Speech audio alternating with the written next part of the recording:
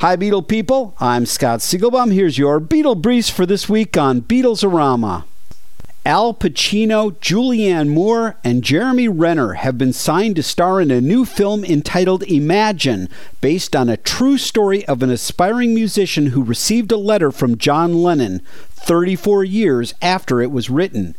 Lennon had written the letter to the musician encouraging him and even gave him his home phone number.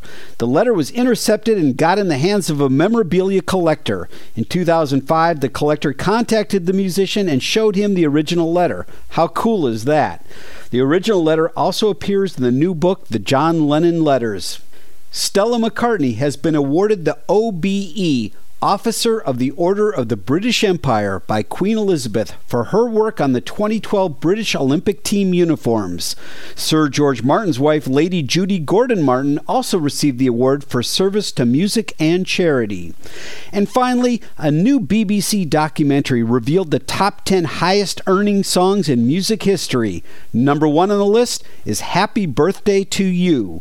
The Beatles song Yesterday appears at number 4 on the all-time list. Check out rare Beatles-signed artwork as well as famous Beatle photographs and animation at rockartshow.com. I'm Scott Siegelbaum for Beatles-orama.